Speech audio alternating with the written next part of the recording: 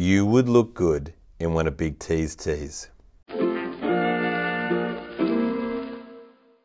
Hello and welcome back to Sports Best Friends Stories, a rugby league podcast as excited about league as we are about the interviews we've already done about them. It would be unbelievable, and I think it probably would be a dream that we're chasing, and I just hope we go good. You found me, Big T, thanking the wonderful world of Cards from the Bench. It's a website that gets you all of your NBA cards, caps, any of that kind of jargon, and go and have a look. You have no idea how pretty an NBA hat is until you've seen it on this website, Cards from the Bench.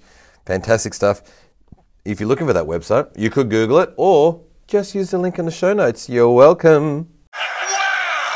This ep, we look back at Dragons and Penrith legend Jamie Soward.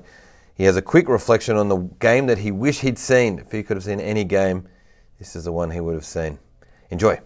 Anybody watched a series of rugby league games, they'd never go back to watching Union or AFL or soccer. If you could go back in time and watch any game, which game do you wish you could go and see? I was lucky enough to see Freddie's last Origin game. That was pretty cool.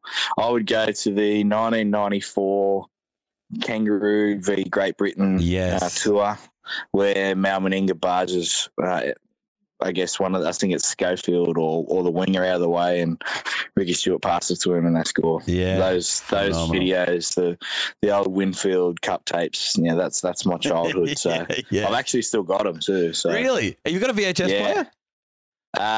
No, but my grandma gave them to me. She converted them to DVD, but I've still got them.